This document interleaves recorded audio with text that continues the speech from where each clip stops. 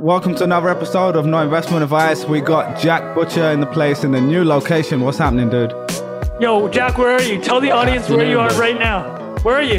Miami, Bitcoin Week, on the ground reporting from MIA. Did you bring the media pass? NIA and MIA. Come on, bro. How you gonna miss that? How did I miss it? Go on. We want to hear from that. And then we also got Trung Phan, right out of the hustle, regular on CNBC, fresh off the circuit. So CNBC. No, but guys, we need to talk about this. You know how you speak things into existence? We literally spoke me becoming a regular on CNBC to existence. So for those that are counting, me, that's 3 times now. I'm going back on tonight. So 4 times on CNBC, which all started as a joke.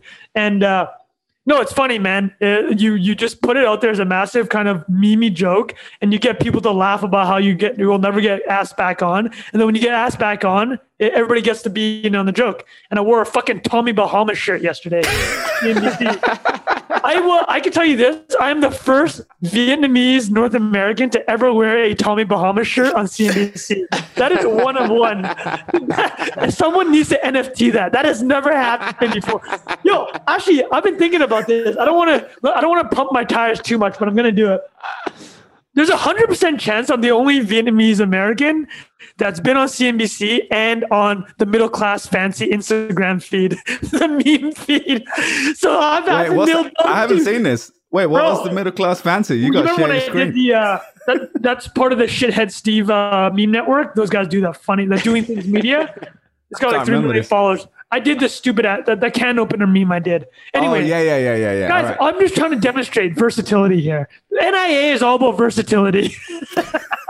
All right, so you're going on tomorrow. Jack, what's going on, Miami? You just literally got there. And first of all, for people who are listening, we got to say, big up Jack, because he's brought his mic with him. Look at the setup right now. I got pulled over by the TSA for this. Yeah. Wait, are you serious? Show him the mixer. Yeah. Show him the mixer. Yeah. Look, check it out. Yo, what the hell is this? If you're listening to this audio, Jack has like some like rapper studio equipment that he brought. I mean, dude, honestly, how much is that mic and how much is the mixer? So I bought this for a car commercial I was recording in 2019, and it's just like left in the cupboard, and I took a picture of all this stuff and posted on Twitter. I was like, does anybody know if I can make any of this stuff work for a podcast? This is like $2,500 worth of gear. That's amazing. I don't even was it worth it for your did the car commercial? Didn't even use it. Didn't use it? No. Damn, dude. Yeah. All right, fair enough. Well, at least we get to use it now. Right, Jack, what's the temperature in Miami like? What not literally weather temperature, but like what's going on the ground? Like, because it's crazy on Twitter for people following. Like, there's mad stuff already popping. Okay, let's have Jack walk us. Okay, so Jack, can you actually walk us through a couple of things? I want to get through the minutia of what's going on here. First of all, you need to talk the listeners through how you convinced your wife that you guys just had a kid, the kid's less than 4 months old, to leave to go to Miami, where presumably you're going to be doing some Miami related stuff. And so how did you convince her? I want to know. I want to hear this convo. And we should actually get Celia on the podcast next episode to talk about how awful the 3 days it was for her while you were gone. Because I have a story with my wife when I bounced when we had a newborn. She was not happy. So why don't you tell us? By the way, real quick, I have to say, Cecilia's probably watching this. So yeah. She will be. Okay, so Jack, talk it through. Well, it's work, man. It's work, the land of opportunity, the magic city.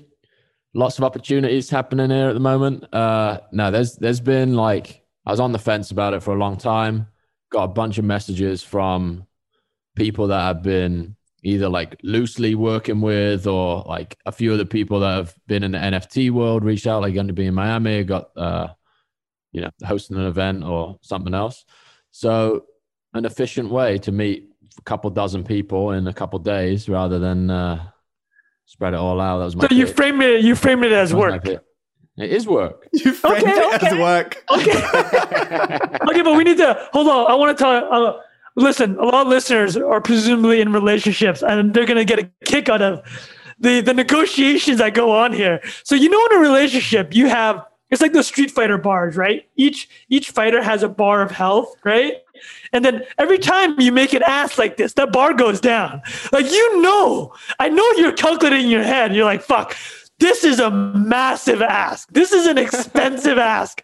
You know that someday down the road, you're going to have to pay this ask back. I'm not saying that this is necessarily your relationship. Anybody that's in a relationship knows when you make an ask like this, you're going to be gone for 3-4 days and then leaving a newborn with just one of the parents. Bro, that's a big ask. Yeah, did this go through your head? I mean, maybe not as cynically as that, but yeah, it's definitely... I definitely recognize the debt that I have created for sure.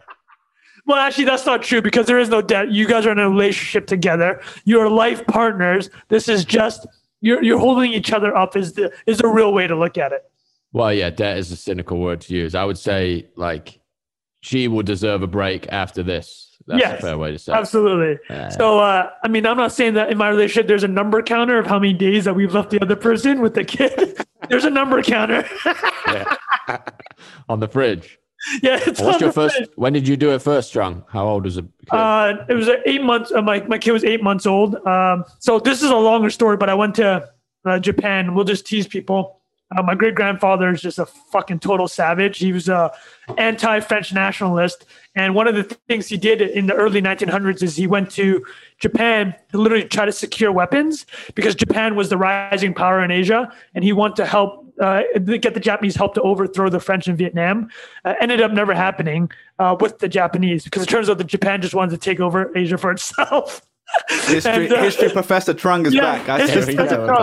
But the reason I went to Japan was, and the reason why I convinced my wife that it was okay to go, it was a 100th year anniversary of my great grandfather going to Japan. He essentially established like modern day relations between Vietnam and Japan. So it was like a big ceremony. We ended up visiting the Emperor's Palace. It's a fucking story, bro. So we can get into that another time. But that, it wasn't the work side. It was more I had to play like to my wife, I'm like, this is history. You got to let me do history, right? Yeah. Almost as historically relevant as Bitcoin Week in Miami.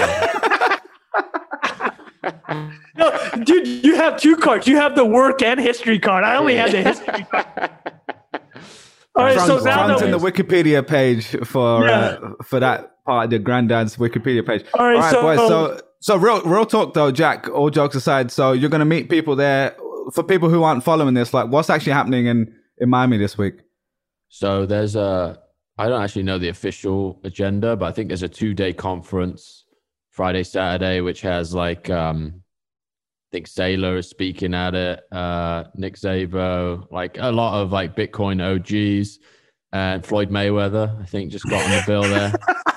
There's also like a ton of projects with like, people launching Citicoin. Did you hear about that yesterday? So this is a new project where like I could go into a bunch of depth about the technology, but basically a lot of projects wait for this week to come and announce it with the critical mass, the crowd, the ability to.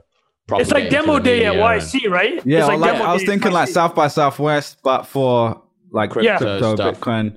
So what's Citicoin at one point? What's Citicoin? Yeah, what is Citicoin? So Citicoin is built on I may get some technical details wrong, but Citicoin is built on Bitcoin, and there's this protocol that sits on top of Bitcoin called Stacks, which makes Bitcoin programmable.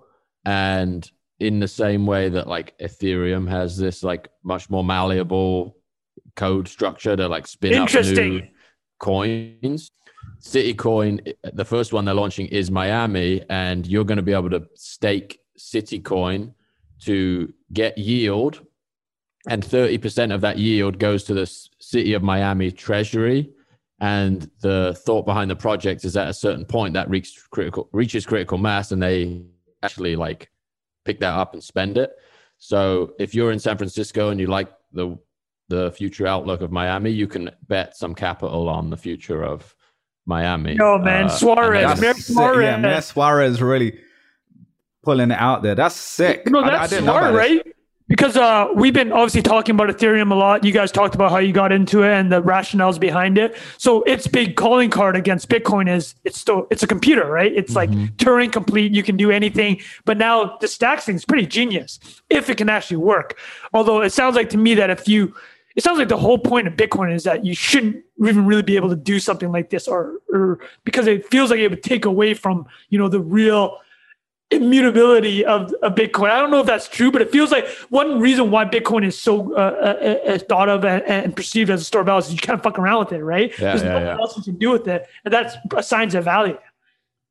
Yeah, I think the thesis that I've heard is like this is like the base layer of the monetary system is Bitcoin, and then if these compatible layers are built on top, built like this Stacks project, I think has been around for a few years now, and it began with apps. So like apps built on top of Bitcoin. And now I think with the way the market is behaving, it's like these apps kind of just become these little currencies themselves. It's like you want to invest in something that has like a new incentive structure. So I think, I think it'll be interesting. Suarez, I don't think he's officially involved in it, but he retweeted it and he's pushing it. So it's his treasury is about to be involved in it. Yeah. It's pretty fascinating to think like, I don't know what the ramifications are of like a city accepting that or how they would spend it. Right. But it also, the way that money could be deployed could also be, there could be some innovative stuff done there, right? Where people you vote with your dollars for how you want it to be reinvested in the community. So should be interesting to see. Miami's first, and I believe San Francisco's next. There might be some little mimetic warfare going on there too. So be interesting to see what happens. Isn't it crazy? Because I don't know a lot about this, but I know Balaji, friend of the podcast, AK, we're fans of him on this podcast. He's talked a lot about startup cities, and I haven't even read the full post. I bet Trung's probably read it already, but this feels like it has some overlap with that potentially. Like, do any of you know what that is? He's involved in this too. Oh, check out Citicoin. He's I'm not sure whether he's an investor or a supporter. I don't want to assign any specific language, but his face is on the website. Okay, fair enough. Okay, you know what? We should actually. I feel like we need to do a proper deep dive on Citicoin. So why don't we just leave that, and then we'll come back to the listeners in future episodes with more thoughts. I could get the guy that runs it on in a few weeks. That would be amazing. Cool. That's perfect. All right. So more from Jack. What else is going on, man? Have you seen Vitalik? Are you looking forward to meeting him? I saw some selfies with Vitalik already. Yeah, is he on the menu? Or is he on the agenda? I rushed straight from the airport to the NIA recording desk, boys. I haven't seen anything yet. But I'll be reporting in. Next week, I'll give you a little breakdown of tell us about the Uber drive. How was it going? How did the Uber to the hotel work out? It's not crypto related at all. It was just a very crude conversation. From when you get in there, you sit in the back seat. It's really interesting, I think, how people judge. Like, I must be the type of person, or I must look like the type of person that someone's comfortable saying something like profane to just instantly, which is just an interesting thing to think about. It was just, I don't even know if I want to repeat half of the stuff you said about public consumption. Fair enough, man. It's a different culture, mate. Let's just put it that way. Is this your first time in Miami? No. Okay. That no was said with a lot of oomph. It was like, no, I've been in live in 2009 and 2012. He's like, I know where I'm going tonight. Last thing, Jack, any interesting people you're meeting there without I'm asking you to name drop, but I'm curious, people that we know, or if you're doing a recording with Sam Parr, Sean for the My First Million pod, I think, right? Tomorrow, I think so, yeah. I'm going to this thing, do you know DJ Premier? Yeah. Oh my God. Yeah. Gangstar. Yeah. He's performing at this NFT thing tonight with a couple of dudes who I met through just messing around in the NFT space. Unreal. Couple big Twitter, Bitcoin account people. Lots of VCs that just trying to meet people that are in there. It's work, man. It's work. You're there for work, man. It's work. It's work. It's work. And then what else is going on? Sam's thing, the Citicoin thing tomorrow afternoon. Yeah, should be good. So totally, when Celia asks you like how everything is, you're not going to mention any of the partying. You're just going to be, oh my god, it's so tiring. I had 8 meetings today and just totally bummed. I got it in me, boys. I'm gonna have to really be calculated about, you know. Yeah. Well, it's going to be one of those things. Consumption and all of these different variables to play. Well, you're in your early 30s now, man. You can't be doing that early 20s stuff anymore, man. Don't have the gas that I used to, mate. Yeah. Okay. There we go. Waters in between, all of that good stuff. All right, mate. Well, it's good. We got you on for the pod to kick it off, man. So, all right, where do we want to start, boys? I think we need to share Trung's Think Different, because for people who aren't following Trung on Twitter, this is one of his best ones. Let me see if I can just share my screen real quick here and just play it, and maybe we can do a live reaction to this. Because I'm expecting it to get taken down by Apple. Oh yeah, a few people messaged. I shared it in a few like groups I'm in. Let me just share my screen 1 second. And first thing, people were like, okay, yeah, this is getting taken down. All right, where are we? Yeah, but you know what, man? Even if it gets taken down, that's content. Yo, pro, can you guys see my screen? Dude, I'm literally waiting for them to take it down, man. Oh, yeah, there we go, dude. Wait, sorry, I messed up. All right. Here's to the crazy ones. The misfits. This is Steve Jobs actually narrating it. The troublemakers. So for those that aren't seeing, this is the famous Think Different ad from Steve Jobs and Apple. See things differently. But the original video, they had like Martin Luther King Jr. and Gandhi. No respect for the I just put all the meme characters from 2021. Disagree with them. Sorry. Oh my god, dude, this is classic. Oh, that's good, dude. We saw Kathy Wood. That's good enough, man. Is ignore them. Because they changed. All right. I don't know if we want to listen to the whole thing, but you we get don't the need to idea. listen to the whole thing. But this is brilliant, man. Good work on this. Some may see them as the crazy. So wait, do you guys want to do an over/under? Or we okay? Let's do that. Is there a 100% chance that'll be taken down? I don't know if it's 100%. No, I think 95%, because you have the logo in there, right? You have the logo. Yeah, I do at the end. So Microsoft. I don't know if I was them. I think this is super. It's kind of a funny. I mean, they're getting free impressions, but obviously they don't really need that. Yeah, they don't need that. Well, here's the question: what are the fair use rules? I mean, both of you guys work in the space. What are satires fair use? Parody is fair use, right? Yeah, I don't know that much about it. Jack's had the experience. I'm fascinated by this. I'm just like really interested in how, like, you could never even propose that in a commercial environment, and like in a way you can argue that it's not a commercial exercise, but in a way you can, right? It's like you have attached to commercial entities. It's just a weird, It's a weird thing, man. Like if you couldn't broadcast out on CNBC. No. It just would never ever happen. Their legal team would shit bricks if you even proposed doing that. So, but Twitter, for some reason, it's like Trung's getting a little shook. No, dude. I'll tell you what. I think there's a chance that because I've had DMCA requests. I'm sure everyone has, or a lot of people are listening. But like it'll just be a random ML one, right? Like they'll scrape the website and they'll just see, hey, you shouldn't be like, you can't just post this Fast and Furious clip without like telling or using or linking to it, right? Seriously, right? Is that what you got done for before? No, it was definitely a Hollywood movie where you got DMCA request. Right. It's like it's totally automated, and the Twitter locks your account and it makes you click through a bunch of things. This one, because it's Apple, I suspect there could be some fuckery involved. This is Apple. There's an ad, right? It's like it's different than a movie. It's like it's content that they want people to share in some odd way. Well, like, that's the other part of it, right? So actually, I'm curious. I'll see if I'm very, very curious to see if they'll take this down or have a request or if I get locked or something. There's a chance that I suspect that it could happen. I mean, they probably have 1,000 lawyers that their entire job is to do this, right? Like last week, we talked about how they had one guy whose entire job was to negotiate glue prices. They're going to have one guy watching Trung's Twitter feed for the next year. All right, well, fair enough. If you haven't seen it, go to Trung T Fan if my Twitter account still exists. But it's there.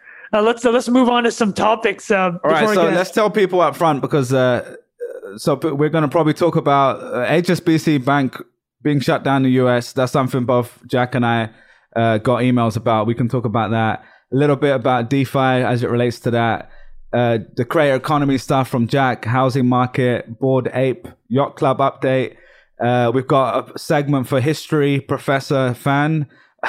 And it's like recent history, but the Amazon Prime stuff you explained really well a few days ago. That was pretty cool.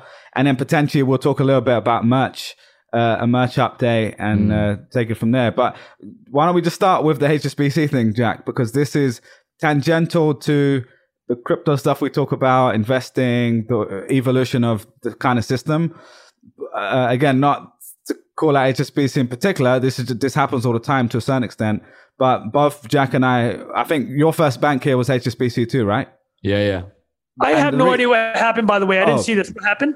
So Jack, do you know what happened? There was an email from them, right? I have a rough idea. I just got an email, and I normally ignore all emails from banks that are like, blast out. They've been inviting me to webinars for the last 18 months. So I don't know why anyone would ever go to an HSBC webinar, but they sent out plenty of invites. I can't remember the subject line of this thing. It was like important update regarding your account or something. I opened it and it's like, just to let you know, we'll be shutting down HSBC in the US and your account is going to be moved to a different bank. Something was to that effect, right? When? Like a week ago, maybe? A week ago they sent this. And how long did they give you guys? They didn't give a timeline, I don't think. Yeah. They just announced it. And the account's still open. Like I could go into my online banking and stuff. But yeah, go on, Jack. Finish off the story. And the way the news has reported it is like HSBC is just shutting down its retail banking operations for anyone or like any business with doing under 5 million turnover, I think, and like wealth management clients. So they're just like cleaning house, getting rid of all their retail locations, getting rid of all their retail accounts, and then just keeping like decent sized businesses and I guess I see what they're saying. They're only gonna keep the wealthy and personal banking businesses. That makes sense. I thought it was because I know in the past they've been slapped with multi-billion-dollar fines for like money laundering for Mexican cartels and fucking the Iranians. Yeah, this is different. Now they're doubling down on that. They're only serving those guys. That's true, right? They're like, hey man, like this retail stuff isn't very profitable. Let's just keep working with the cartels. Yeah. I mean, that's literally what it reads, right? Like they're like, we will only work with high net worth individuals now. Yeah. But yeah, I got this same email too. And Jack and I were texting about this because when we first moved here, a lot of people don't have a social security number, right? And it's quite hard to do anything. You can't like get a bank account. You can't get a lease. Like there's a bunch of stuff you can't do. And they were one of the few banks that just let us do it because they're more like internationally savvy / whatever. Now the cartel story seems to be making a lot more sense. Yeah. Hey, what is the source of your income? You know what? Don't even tell me. It doesn't even matter. $10 million sounds great. But yeah, so anyway, they're supposed to be, the international bank. Like you see the ads in the airport and everything like that. And, it was pretty cool that they let us do that. But, and again, this is just my personal experience. Like I didn't have a great experience with them and I moved to Chase pretty quickly. But yeah, when this happened, I just kind of reminded me of like how tough it is to do basic banking stuff. Like most of the time I can do stuff on the Chase app and it works actually pretty well. But anything like this, I have to call them up. I have to confirm it's me. I'm trying to move out some money and it's just not straightforward at all. And it was just, that kind of came up this week and it kind of is on this backdrop of all this other crazy stuff we've been looking at. Where with a click of a button, you're moving stuff on the blockchain. And I'm not saying the blockchain solves this completely because like I like Chase Bank. Like I don't actually have a problem with Chase, but it was just kind of like this timing where I was down this rabbit hole of all this DeFi stuff and yield farming and crazy stuff on YouTube. And then on the flip side, I'm trying to move a couple grand out of an old account. Yeah. And I'm like, why can't I do this? It's the friction, right? But let's say you have a friction meter from 0 to 100. 100 is the most friction, 0 is no friction. Yeah. Obviously, you're going to want some friction in the financial industry. Right? That's fair. That's a fair point. No, but I mean, like, but they definitely turned it way too far to the 100 side. And that's the opportunity for things like DeFi and crypto in general. It's like, let's bring it back down to like 60 or 50. But like, you don't want zero friction or the cartels are going to be running wild. That's true. No, that's a good point. It's a good point. And I think definitely, yeah, I mean, the main thing is security. And like, I feel secure in both at the moment, but you need to kind of like know a little bit more what you're doing in the wild west of the blockchain. Whereas a bank, like I know I can go across the street and like get cash out. I mean, that's the thing though. The physical locations, that's just trust in your head, right? Trust. Unless you're in like Argentina in 2000 or whatever, and fair enough. You turn up and you can't take money out, which is an extreme case. Western, well, I wouldn't say Western. The same shit's happening in Greece or like a lot of Eastern Europe, right? Completely. Although Eastern Europe would be the opposite of Western, so I don't know what the fuck I'm talking about. All right, let's boogie so anyway, on. We can move on, but yeah, was there anything else on that, Jack? Before we moved on, I had one other anecdote. I tried to buy something with an account I held in the UK. I had money in the UK, and I was trying to buy something online with it, and it was a bar of gold bullion. like did the UK police come to your door? No, my phone rang instantly. I was like, hello. And they're like, we're putting a lock on your account. And I was like, no, it was me, but here's my details. Whatever. Like, no, you have to come to a branch to unlock your account. So I had to fly to England. No. Yeah, to get the money out of the account. Oh my God. Gold Bug Jack's coming out right now. Wait. And this was ages ago, but yeah, but it's just kind of it's like a perfect anecdote because that's what I was trying to protect myself. Well, we need to talk about how you're trying to buy gold bullion 8 years ago. Jax had no faith in the legacy financial system. Put it under his pillow. Sleep under it. Last week, we just not last week, but 2 weeks ago, you were talking about how you only started buying Bitcoin in 2017. It's like, bro, it looks like you lost faith in the existing financial system way before 2017. I was reading Zero Hedge when I was, 25 or something. Saved up enough for a no, I'm saying not like a massive brick, just like a little slide. Yeah, like a slip, right? Just one you can travel with.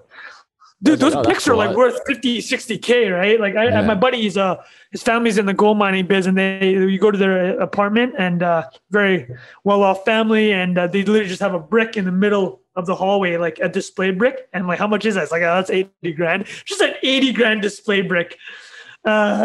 Hilarious, man. Yeah, that was my gold. Bitcoin's never replacing gold, bro. You can't buy that slip. You can't go to a branch and buy that little slip of gold. Mate, they both got friction though. The Coinbase $750 limit. It's all tough, mate. Oh God. All right, fair enough. Fair enough. Life. All right, boys. So next one, Jack, you've tweeted this out recently about the creator economy, and I think we tried to talk about this a few times before, but we didn't have any reference point. Do you remember this? I just shared the link with you. Yeah. All right. So it was about the creator economy is the unbundling of value creation. Yeah. So you had some thoughts on this. So yeah, go for it. Yeah. The idea that, creator economy gets thrown around a lot. Nobody really knows what it stands for, what it means. But I think with the backdrop of like crypto and decentralized autonomous organizations, there's Trung's like model of the 0 to 100. There is the like 0 is the like multinational massive corporation, and then 100 is like 10 anonymous people building some enormous business. Did you guys see the tweet about like Wells Fargo versus Uniswap? I think I forwarded that like ages ago, but Wells Fargo has 20,000 employees, Coinbase has 2,000 employees, and Uniswap has 20 employees. Dude, how viral did that tweet go? That sounds like a very viral format. Yeah, it's a good format. I think it did well. But that idea of the unbundling of a function or a feature being possible now in a Discord channel versus like a multinational corporation is pretty fascinating. So like even your Twitter account, Trung, as an example of like CNBC or any business news channel, it just has this massive amount of infrastructure to put on a show 24 hours a day, right? And there are Twitter accounts now the size of yours that have, probably more engagement than some segments on CNBC, I would say. Right. And you just have these things that are working and can kind of on, I want to say their last legs. I mean, the gold bullion talking a little bit, but the idea that you can have these really narrow executions of things that are like already working in the old world. And that's like, I think a frame for the creator economy is just unbundling old media. What else was I going to say? Let me pull this tweet storm. Well, people were talking about how, there's going to be a guy like Mr. Beast, right? He'll be a billionaire. I mean, he has actually big infrastructure around himself. I think he has 50 employees. That's crazy. Yeah. So like him, but he's a one-man media company, right? And he doesn't, to Jack's point, even if he has 50 employees, how many employees does a Viacom have, right? And this guy will have way more reach than Viacom. Yes, it's interesting.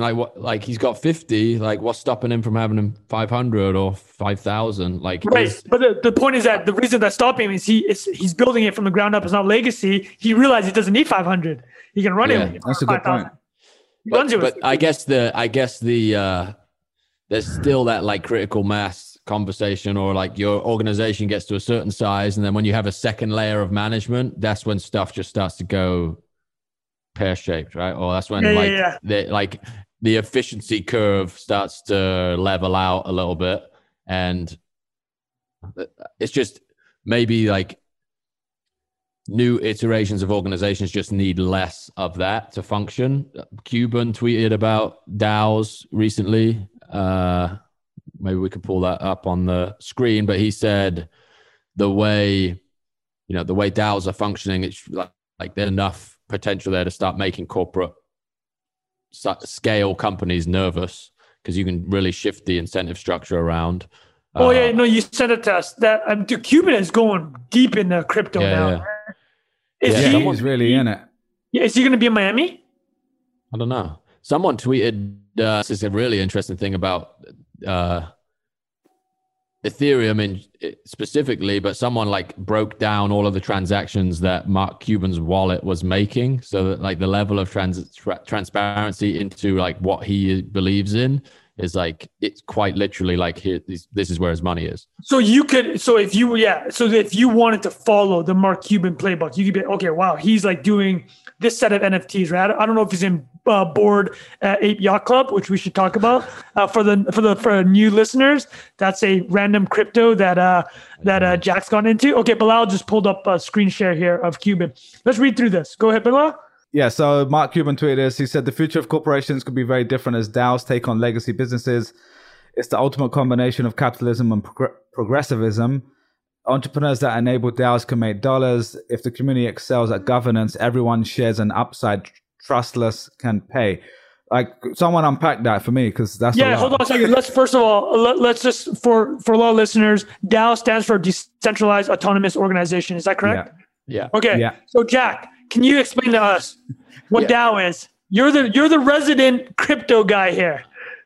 Yeah. I'm sure a lot of crypto people would wince that I'm the like authority. Well, between the three of us, so you definitely are the authority. but like the lens that I look at it through is like my old corporate experience. So in the world of advertising, it's like a super inefficient way to get a message to market. So, to do a campaign that's going to get 10 million impressions is going to cost you $20 million and 2,000 people hours and like X number of meetings and this and that. And that's like all the layers of bureaucracy that are making, like, just inflating that, right? And the way things have been done versus like a decentralized autonomous organization could be like making memes in a Discord channel, and everyone's like, that one's good, we're going to launch that one. And then it goes like, they put it out to market, they see the performance of it, they can adjust, post another one.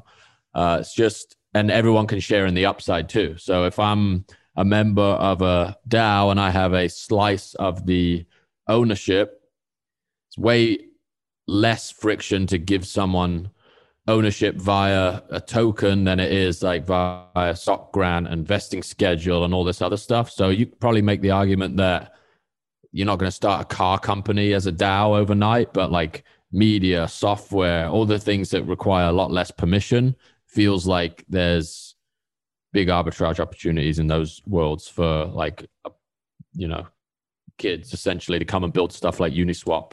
Could we actually talk about, you guys will probably know more about this, but one of the first decentralized autonomous organizations, it's very controversial, right? It was the Ethereum venture fund, where they kind of put all this money into the fund. And this was what caused the split of Ethereum, right? Yeah. Is essentially to set up a venture fund where it was supposed to be dictated via people that had invested in this DAO, and it was all supposed to be done by code. And it's like, if X amount vote, we're going to invest in this. But it looked like somebody, I'm looking at the Wikipedia here, somebody transferred out 4 million of the 12 million Ether that was in this decentralized autonomous organization fund. That's worth 50 million at that time, probably way more now. But that forced basically Vitalik and the Ethereum community to decide, they hard forked it, where they said, you know what, we're rewinding this transaction. And that's actually when people say that Ethereum is decentralized, they always go back to, well, what about that time that Vitalik and a bunch of like the original community decide to hard fork what happened with this DAO that kind of went wild. So I think that's probably worth mentioning. If anybody wants to look into the history of DAOs, that's 5 years ago. So it's probably much, there's a code, there's an error in how that DAO was written. I'm sure there's been a lot of improvements since, but I know that was a really famous example. Yeah, I think what's like interesting and weird about it is it doesn't necessarily require these like crypto assets for this stuff to happen. Like, okay, this is interesting. But they're like I think they're the instrument that have made people think of it. So you could technically build a DAO with like dollars and Stripe and all of that kind of stuff, but it's like you don't have the tokenomics of it that really, really tightly tie the incentive structures together. You probably could build that somehow, but your point is interesting because it's like if Ethereum is a DAO and then there's a DAO built on top of Ethereum and then there's a DAO built on top of that DAO, right? It's like the rules still like have a ripple effect back to their origin, and a lot of these comments, like when you just refer to an acronym and be like, "This is going to be the future of everything," is a little. It's a little lightweight and not really true. Lightweight Cuban. No, I mean, I'm saying that there's it's just a really interesting distinction to me. It's like, is it the asset class that makes humans work together a certain way, or is it the incentive structure? I think it's the incentive structure, and most of the incentive structure is not necessarily. People will probably not agree with me on this, is not necessarily only facilitated by currency X. Does that make sense? Right. There's reputation incentives, right? There's social proof incentives. There's other incentives that can be baked into this, right? Yeah, like I guess the feedback loops and the incentive loops in a DAO that's built on a cryptocurrency are faster than, say, working at even a Silicon Valley startup that uses, totally. You have X% and your shares vest in 4 years. I just want to say there's also the element that we talk about that you alluded to is the quote unquote decentralized nature of crypto assigns more authority and kind of legitimacy to this type of DAO, right? It's like there is no one that can say that this isn't right. It's like it's truly a decentralized organization because the unit that we're using as account and incentive and payments is itself decentralized. So I think that is actually very important. Yeah, no, I agree. I think, maybe I don't know how much deeper we want to get into this. We probably want to bring an expert into it, like outside of Jack, who is an expert. But I actually want to drop in one thought about the bureaucracy thing. This is a little bit tangential, but I think it's an interesting topic.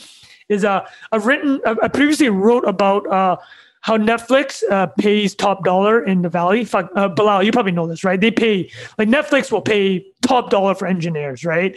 And the reason they do it is it's touching on Jack's point of bureaucracy and how the bigger an organization gets, the more layers there are that can slow an organization down. But so Netflix in 2009 had this really famous PowerPoint presentation about its culture, and like halfway through the deck, they go through why they pay high performing engineers, even ones that may or may not be difficult to work with. They're like, we're willing to pay for top talent, even if it means that we have to quote unquote deal with them, because the frame they use is this: in a physical world industry, say manufacturing, right? The top person in manufacturing, the top guy, can only be maybe 2x or 3x better than an average guy. But in a creative field, which is not physically constrained, such as engineering, writing, music, the top guy can be 10 times, 20, 30, 40, 50 times better than more leverage the average guy. Yeah, way more leverage. So they're like, and the industry that they're in is obviously technology and creativity and media. And they're like, so this is their challenge. How do we grow Netflix, the organization, from 100 to 1,000 to 10,000 employees? And we can't operationalize it, right? Because in manufacturing, you can put in processes, and that's very good to have. But you can't put in processes in as many processes in a creative industry, because that kind of defeats the entire purpose. And the employees that you have will resist and fight back against that. So they're literally looking at it. You probably can't see my hands here, but they're like, as our industry gets more complex, unlike manufacturing, we can't put processes in to solve for that complexity. The only thing we can do is pay top dollar for talent and let them figure it out. But a lot of that talent are going to be fucking assholes, right? They're going to be very difficult to work with, but we're going to deal with it. And we're going to be so cutthroat about who we let in that door, because we can't use like a car manufacturer processes to speed up our industry or make it better. We have to use this kind of nexus of creativity, and we're willing to pay for it. So I just want to talk about that, because I thought it was fascinating how they looked at it. And obviously it bore out for them, right? From the 2009 when that deck came out, and they kind of institutionalized their thinking around it, they've grown 10, 20, 30x, right? So thought that was super interesting. That's a great point. Well, Jack, can I ask Amazon just hire on all their top engineers. Yeah. Well, Jack, I was going to ask you, because you ran a lot of like creative teams and like worked in the creative field for a long time, a little bit different to like coding. And Trung, I don't know in your previous jobs if you had some similar experience like hiring people, but I'm just curious, like, for you, does that kind of sound about right? Like what was it like for you? Because you're an agency world, which doesn't have the margins of a Netflix or Amazon or whatever, or doesn't have the scalability anyway. Right. So I'm curious, like, but for advertising, it's even more so the case, because, the creative campaigns come from these moments of brilliance and the snowball effect with a bunch of really talented people coming together. So like, how was that when you were trying to hire people and stuff in the past? Yeah, it's a really weird game. The shops that I worked for, majority of the profit came from the least creative work, which makes total sense. Interesting. Right? Like you pursue creative work and even take a loss on some clients to attract the whale enterprise stuff that nobody wants to work on. Interesting. Interesting. Like, we'll work with like sexy car manufacturer X so that we can get telecom conglomerate Y to come in and do like every banner ad running on every single device across every single, Western nation. You get some obscene contract for that. And it's like really brutal grunt work, essentially. It's like resizing banner ads and stuff. Or like you're optimizing in the bin. Yeah, you're converting by 0.1% better, right? And you're helping them do it. Yeah. So, and then it's interesting because you like, I was really jaded about this when I first got in, and nobody, like, whether people told me and I didn't get it to begin with, it's like you don't really understand how the creative agency makes money. It's like the sexy work does not make us money. The sexy work gets us meetings for work that's going to make us money. Generally speaking, I think there may be exceptions to that rule. That's a great point. The world that I was in was definitely like, you know, you had these beastie contracts that are just like nobody wants to put that work in their portfolio, but that's the only reason you have a job. Like literally, I love how you say it, telecoms and utilities. Like they don't have a creative bone in their entire organization, right? But all they have is cash flow. They literally just have cash flow because they're government mandated like monopolies, right? And they're like, let's just pay somebody else to do this. That's hilarious. That's a great. But I think that's a bigger thing though. Like the sexy companies to forget to work for. But I'm thinking of in media. Like if you think of a Vice. Again, I don't know all the details. Vice 10 years ago was this kind of sexy brand doing all this edgy stuff. Like all the people I knew who worked there, most of them didn't love it. Like they liked being a part of Vice, and I'm sure they loved some of the work they did. And it depends on who you ask, obviously. But just like the pay is normally not the best. And they can afford to do that because they're like, well, you work at Vice, you work in this cool place. And you're going to be able to leverage this brand. So it's a similar thing in the agency world as a whole, where you're like, well, we got Ferrari and we got XYZ, but now we've got like BT or whatever. You know what I mean? I think I think one of Vice's big contracts was with Intel actually. But I think it exactly nails Jack's point. These guys are doing that's where you make the money. Craziest Fortune 100 friendly content for decades, right? But then they start crushing it and just they have mind share. And they did this whole, it was either IBM or Intel, but they had this really big splashy campaign that I don't know if it was effective, but it hits to Jack's point. It's the sexy stuff gets you the real money makers, which is not sexy. Interesting. I had no idea. I think maybe this actually loops back into my Uber driver conversation this afternoon. He was telling me about Robert De Niro's divorce settlement. He apparently has like a $300,000 a month commitment to an ex-wife of his or something. And he's like, I don't know where he's getting this information from. So, you know, maybe completely grain false. Of salt. But yeah. But he said, he's going to have to do a few more movies now just to like pay the bill. Right. And That's you hilarious. think about the movies that like a lot of these people probably loved producing, I bet don't have a commercial correlation. Like Avengers 9 is probably making you like a absolutely disgusting amount of money versus like I'm gonna go on Broadway and celebrate my love of the craft. Right. Even taking a step further, like a lot of actors, they want to do the play and it's pure and or a film like or whatever. You know, the top end make money, but for like a mediocre actor on the curve, like they make $50,000 from a commercial, right? Doing it in a day or whatever. And they don't want to be like the dude on the cover of like the random fries or whatever, or like fast food chain, but like that's what pays the bills. But they'll do it. Yeah, I mean, I would do it too. Actually, I want to turn the tables around on you. So I never hired engineers. You worked at Google. Tell me about what I just said about Netflix, because Google is obviously one of the people they're competing with to hire this talent. So what did you observe this engineering talent? How did you view it? How did you work with them? And I had some follow-up questions, but I'm curious just to hear from your experience at Google.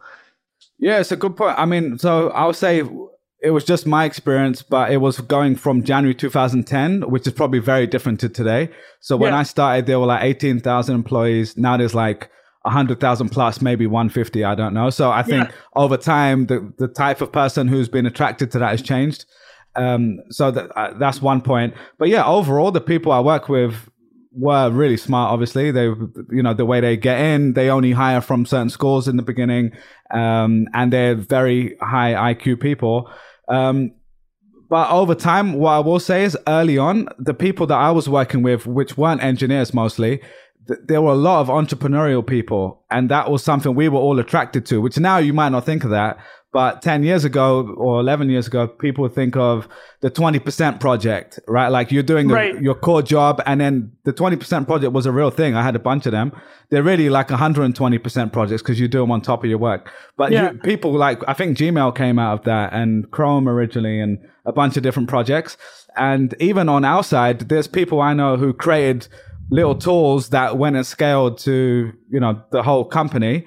From that era. But now I think the people that are attracted to it, like I work with startups and obviously have a lot of friends still at Google, and this is not or a good or a bad thing, or like passing judgment, but most of the engineers I know who go to Google by now are kind of like, well, I want more of a safe job. I know I'm going to get paid. Dude, it's a total. Yeah. You're making 200,000-400,000 a year as an engineer. Yeah. They're probably making like 300 to 500K with stock-based compensation. Well, here's the best part. Yeah, you don't even. This is the best. I just want to add to this, and you tell me whether it's true. The best part of being a Google engineer now, it doesn't fucking matter what you do. The machine's going to keep going, right? No, literally, you could go. Imagine being a new hire at Google making 250K. You're not going to be able to wreck this company, right? There's nothing you can do. But I would say that it depends, because there's some people who the soul of them gets sucked out of it, and because they actually want to do something where they see impact. And at the same time, to be honest about it, there's also people who just like being part of something bigger. Like, you can work on stuff there that you can't work on elsewhere, because you're literally serving 2 billion people. And if you're like someone who loves like infrastructure or security, or even creating a new product on Android, that is actually pretty cool. Like, I saw it go from 4% to 80% market share, and the people who are working on that, they'll never get to work on something like that again. So I think nowadays it gets a bit of a bad rep, because people are like, oh, fuck the big company. But there's pros and cons, and there's plenty of people who prefer that life, and there's nothing wrong with that. And honestly, there's a lot of people that go to startups and have a terrible time as well. They get promised options. They don't actually make much out of it. Startup life is not sexy, man. There's so it just completely depends, but yeah. Okay, so I think this is episode 2. So 4 or 5 episodes back, Jack, who lives on the edge of the internet. I mean, that's what we should call this podcast. Non-investment advice. We live on the edge of the internet, and we refers to Jack. The royal we. Yeah. Jack's been getting into random NFT projects, and he pitched us one called Bored Ape Yacht Clubs. It's literally just funny cartoon-looking apes. And he says he has a good feeling about this. And Jack, tell us, how many 1,000% is it up since you got into it? So I didn't get in on the ground floor of it, but you could mint them for 0.08 Ethereum, which is like $200, I think, at the time. And that's with Ethereum just over $2,000. And a couple of days ago, the floor on them, so the cheapest one you could buy was 1 Ethereum. So that's 10x plus. It's still volatile, but we talked about it a couple of episodes ago.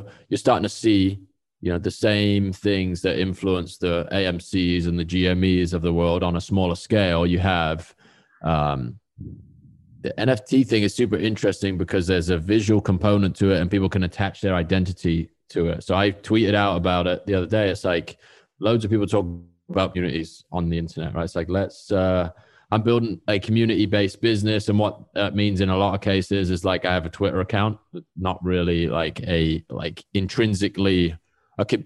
business that's intrinsically built around a community, but this Bored Ape Yacht Club has just a ridiculously engaged Discord channel. You can't even keep up with what's going on in there. There's 50 channels. It's just like pinging along all day. How many people? How many people would that be across the 50 channels? I could switch it up.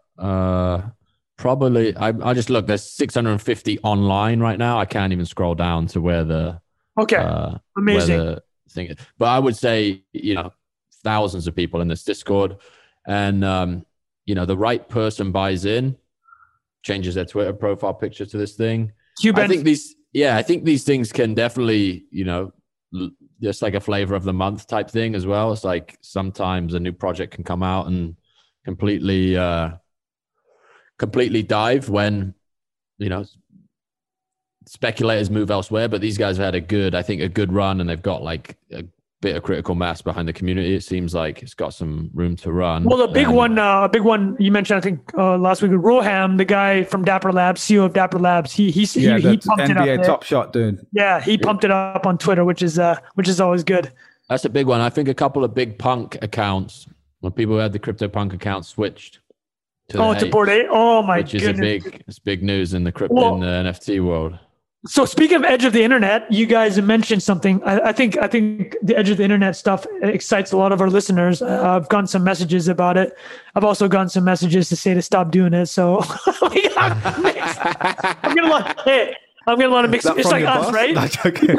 We tell people it's not investment advice, and then we just give investment advice all day. yeah. A lot of mixed messages everywhere. This podcast is very full of mixed messages. Yeah. But you guys mentioned something about .btc. Bilal, was it? Can you guys talk about that? I have no idea what this is. This sounds like another edge of internet thing. Oh, mate. Jack, can we talk about this yet? Because Is this We're going to get waiting for- muted?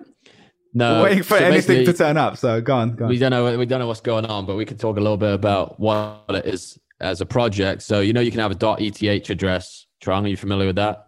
Yeah, so a lot of people like Gary Tan changed it to hit Vitalik changed Right. it. Yeah. So instead of like 0x8952654 when you're trying to send a thing, you just say trung.eth. Bang. It will send payments or NFTs or whatever else. It's like a cash tag. It's like a a cash tag. vanity domain for Ethereum.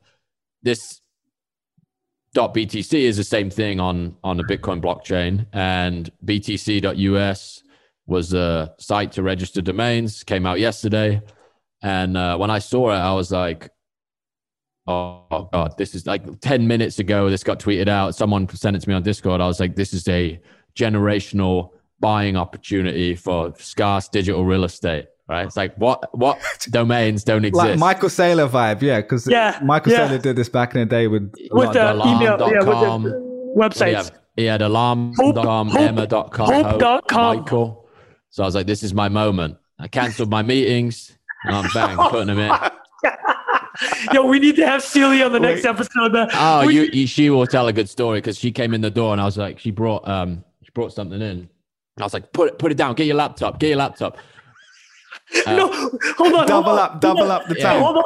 Before you finish this story, Jack, we need to talk a couple episodes back. You were talking about Bored Ape Yacht Clubs. You had like your credit card. You ran up the stairs past Celia. You're just like, what are you doing? I was like, I can't talk right now.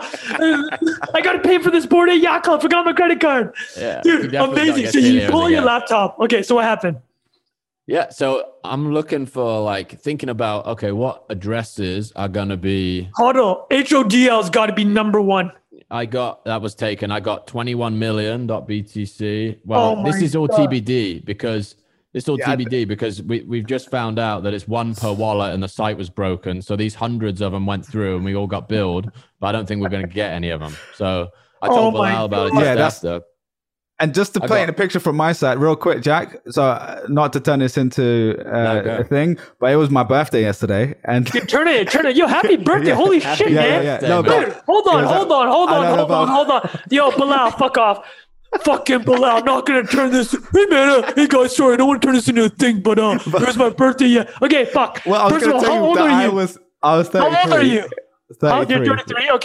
Okay, yeah, so it was your birthday yesterday. You're on btc.us. Tell us what happened. This is what I was going to say, because I'm literally about to go out for lunch for my birthday. Well, like a pre-birthday dinner lunch thing, right? And then what's the name? Jack messaged me and we're talking about this, and I'm like, oh, come on, at least I need to get my name. So I jump on, and that's the reason I mentioned my birthday was because I'm like, I should be out doing stuff, but I was like so drawn to this that I'm just like, okay, now I'm here. Kanye West.btc. Buy the fucking dip. God. I got to buy the fucking dip. I got BTFD, crazy, like some Brooklyn.btc, like a bunch of these really, really good ones. And now I sent it to Jack this morning, my bank statement, and it's just all of the, I've been charged. Unbelievable. All of these, and none of them are showing up. So how much were they each, or like ballpark? Only $5. Oh my God! Yeah. This is just so now. This whole thing was just a fucking not gonna say scam, but we have no idea what's gonna happen. It could be that we only get the first one registered because it does. But the annoying thing was it didn't tell you, hey, you can only buy one. Like, oh, now you tried the 110th time. Like, stop doing this. Go eat lunch. That's called working capital, boys. they're gonna hold on to that money for a couple. Yeah. They're gonna build that might be the greatest working capital hack ever. No, let me put in my working capital joke. What's up? A Cybertruck pre-order level. Yeah. Yeah, exactly. We should talk about the greatest working capital moves ever. Cybertruck or all the Tesla ones where you put down a down payment. One of them. Amazon, for its first decade of existence, mastered working capital because they could pay their suppliers later than the customers paid them, right? So they had negative working capital. So whoever whoever was studying business history launched BTC.US. Can I just pull up the one was my favorite, Jack? Do you mind if I mention some of these, or is it? Go for it. All right, my favorite one was peterschiff.btc. I literally laughed out loud. I was at lunch and I literally laughed out loud, and I was like, "This is too good." Then we also got Jesus and Christ.btc. Oh my God. Like there was some pretty good. There was some in here that we were going to get a knock from a few people. So Well, guys, I don't think how about any of this? these have gone through. I got but- IRS.btc. Okay, hold on. Let me ask you a question. If you guys can only keep one, is it your own names or do you want some of these ones that will pop, like Bilal and Jack? If you can only keep one address, what is it going to be? Oh man. You got to call it. Got to call it for the listener. I had mail.btc. Okay, so which one is it going to be? Jack. I would still have Jack.btc. Okay, what about you, Bilal? Yeah, I'm looking at because I honestly I can't even remember half the ones I bought. Only record I have is that I sent them to Jack. So I had the oil.btc, Lagos, Nigeria, Brooklyn, Arsenal, Kanye West, like a bunch of these. I think Kanye is very. That was good. I would just give it to their team. Yeah, Obviously, I'm not trying to like sit on that. But anyway, no, I mean, I know I also had White House just for jokes, but anyway, HFSP, that would have been a good one to open. Oh yeah. I would say the BTFD was pretty good because like it's Bitcoin related. It might not even be worth the most, but I just like that phrase. And that could easily be if it was just a wallet address like ETH. That's quite a cool one to have. If it was a domain name, it's actually pretty good as well. But I don't think it was necessarily the most valuable. But I was just saying for fun, probably that one.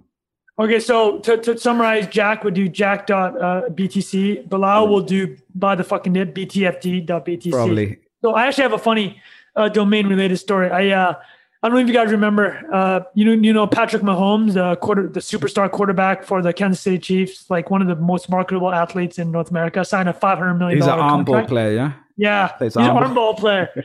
His brother became a bit of a TikTok star. His brother's name is Jackson Mahomes. I own JacksonMahomes.com. What?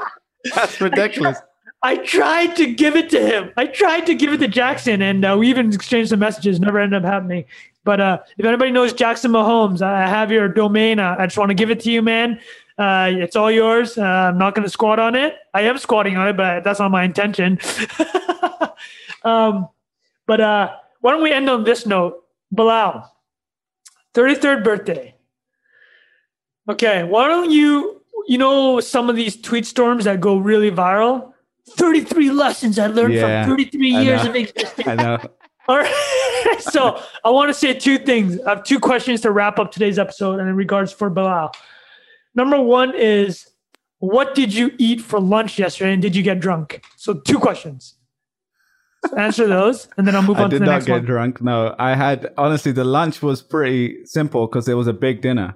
So the lunch was just a sandwich that I had nearby. So it wasn't okay, that what was the exciting. dinner? And then The what dinner was there? a burger and a pizza split and like some starters from, Was it just I don't with know if you know this place, Emily do you know Emily, Jack? There's one in Brooklyn and there's one in the West Village. So I was in the West Village one, but it's pretty insane. I mean, it's an overpriced burger and pizza. It's like a $29 burger.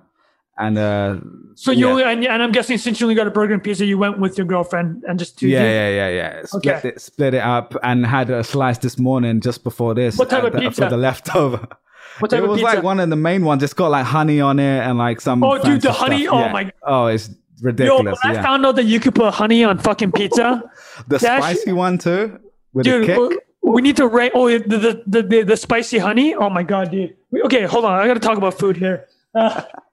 So honey on pizza ranks up there with. Have you guys ever had Wendy's where you eat the Frosty? They're like ice cream with the French fries. They advertise it. Yeah. You can dip French fries in the Frosty, so that's up there with the honey pizza.